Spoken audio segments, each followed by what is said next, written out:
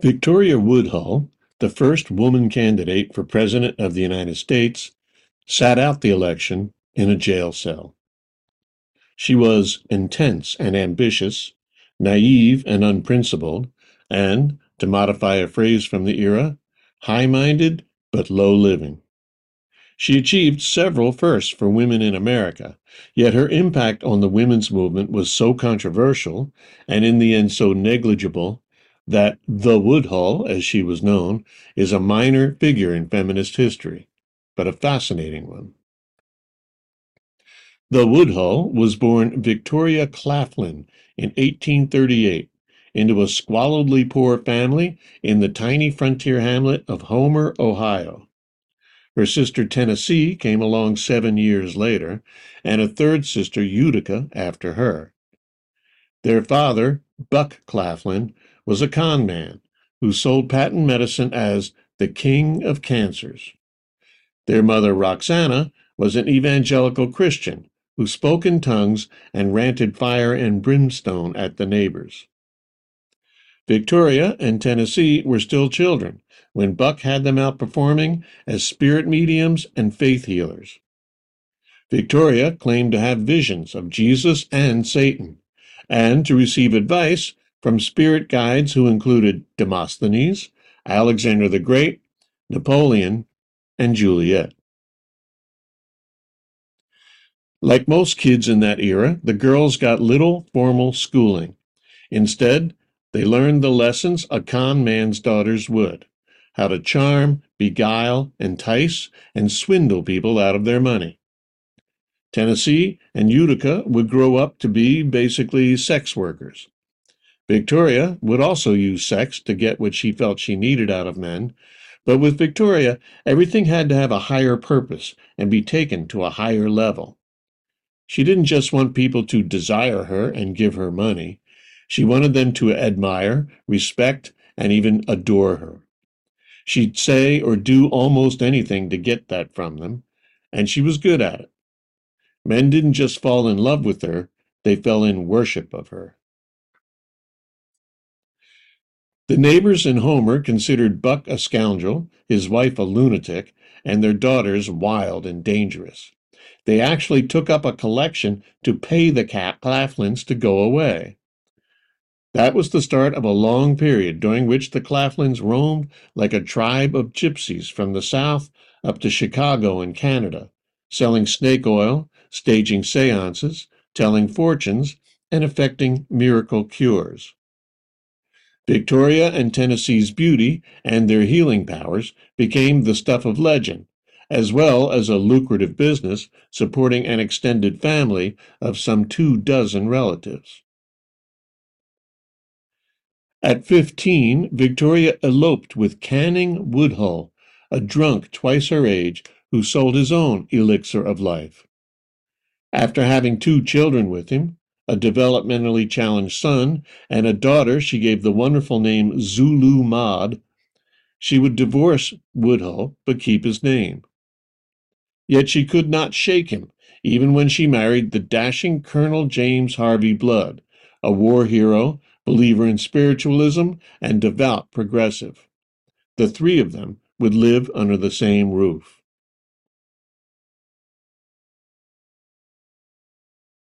In 1868, Demosthenes advised Victoria to move to New York City. He even gave her an exact address, 17 Great Jones Street, near the Bowery. Apparently, the ancient Greek orator knew that New York was stuffed with cash and millionaires looking for ways to spend it. The whole Claflin clan piled into the house with her. Buck sent his daughters out to bewitch one of the very richest men in the city, Cornelius Vanderbilt, known as the Commodore for his vast empire of steamships and railroads. They easily charmed him. All his life, the Commodore had been both superstitious and addicted to pliant young females. Victoria and Tennessee filled both needs. Victoria gave him market forecasts that proved to be uncannily accurate. That's because many of her tips came from a network of female friends she and Tennessee cultivated in brothels favored by men of finance.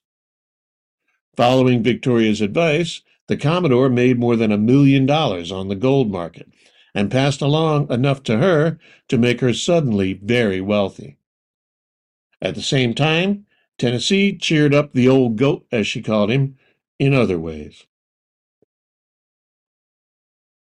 Marriage to a useless drunk had gotten Victoria interested in women's liberation, but she had no patience for the women's movement of Susan B. Anthony and Elizabeth Cady Stanton, which had been around for a quarter of a century and accomplished little except to fall into two camps, a liberal group based in New York and a conservative Boston-based one. Following custom, each group had chosen a male figurehead. Henry Ward Beecher, brother of Harriet Beecher Stowe, pastor of Plymouth Church in Brooklyn Heights, represented the more conservative Boston group. A man named Theodore Tilton fronted for the New York one. He had started out Reverend Beecher's most devoted acolyte at Plymouth Church, but over the years had broken away from his mentor, taking more radical abolitionist and feminist stands than Beecher felt comfortable adopting. Tilton was smitten with Woodhull, as her men usually were, and despite having a wife in Brooklyn Heights, became her lover. Victoria decided that women needed not only the right to vote, but complete personal and financial emancipation. To that end, with the Commodore's generous backing, in 1870 she, Tennessee, and Colonel Blood opened Woodhull, Claflin and Company, the first woman-run brokerage firm in Wall Street history. It was a gigantic sensation. Men thronged to the opulent offices on Broad Street, most just to gawk, but some actually sought financial advice. A separate entrance admitted women investors, who also flocked to the firm. With the insider tips Victoria and Tennessee got from the Commodore and from the ladies in the brothels, the firm flourished. The Woodhull-Claflin menagerie, still including both of Victoria's husbands, moved uptown to a palatial brownstone on East 38th Street near Madison Avenue.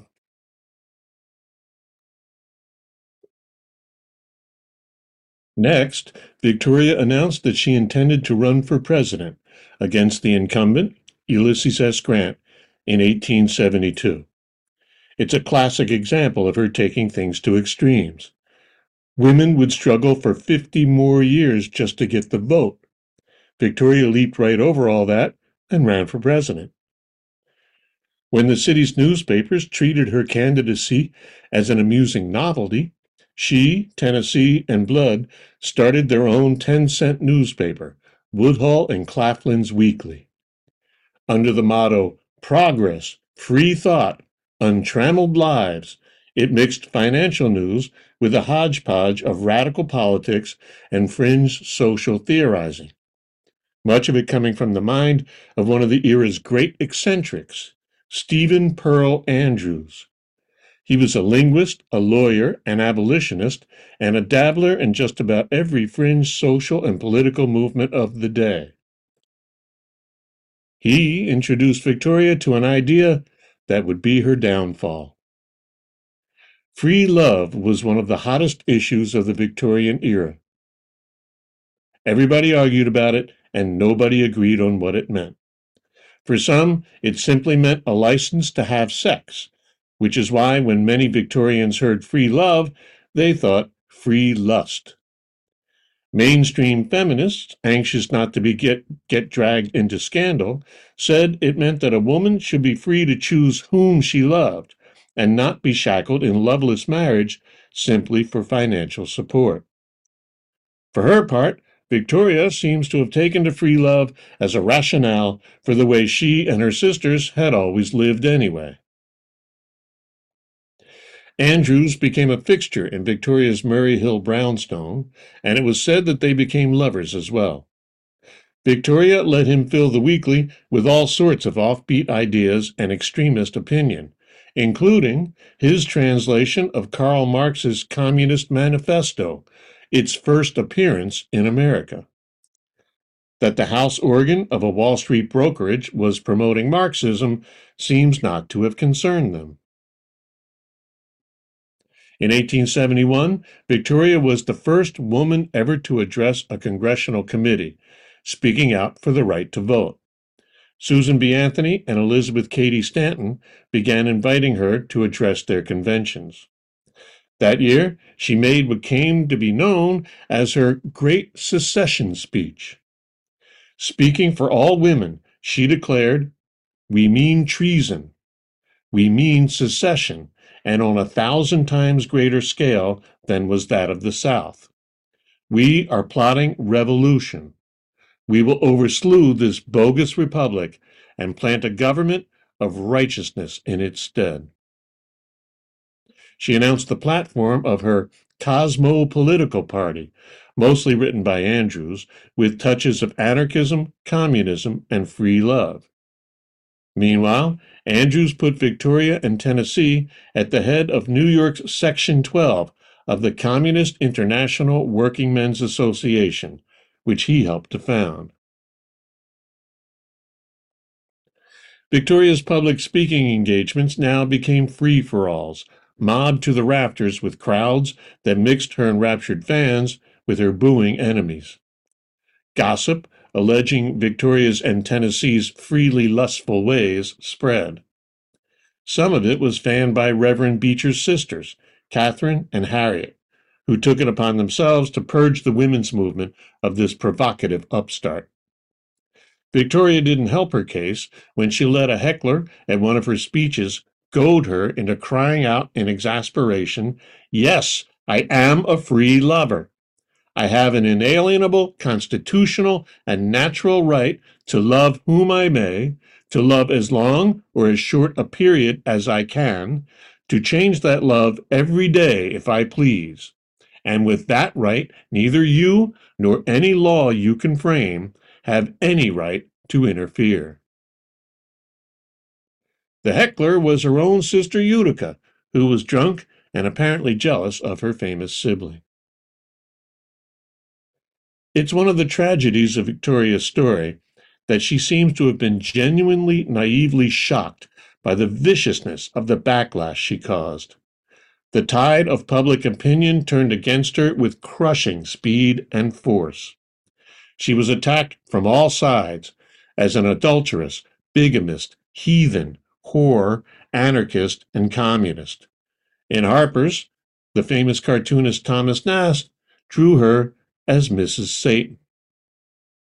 Investors left the brokerage. Advertisers fled the newspaper. The Commodore withdrew his support.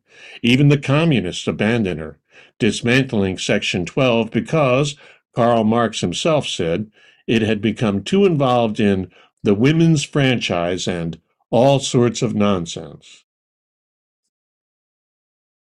Battered and going broke, in May 1872, Victoria accepted the presidential nomination of the Equal Rights Party, a loose coalition of feminists, spiritualists, and communists. The party nominated Frederick Douglass as Victoria's running mate. He never publicly acknowledged the honor, and she barely had time to enjoy hers.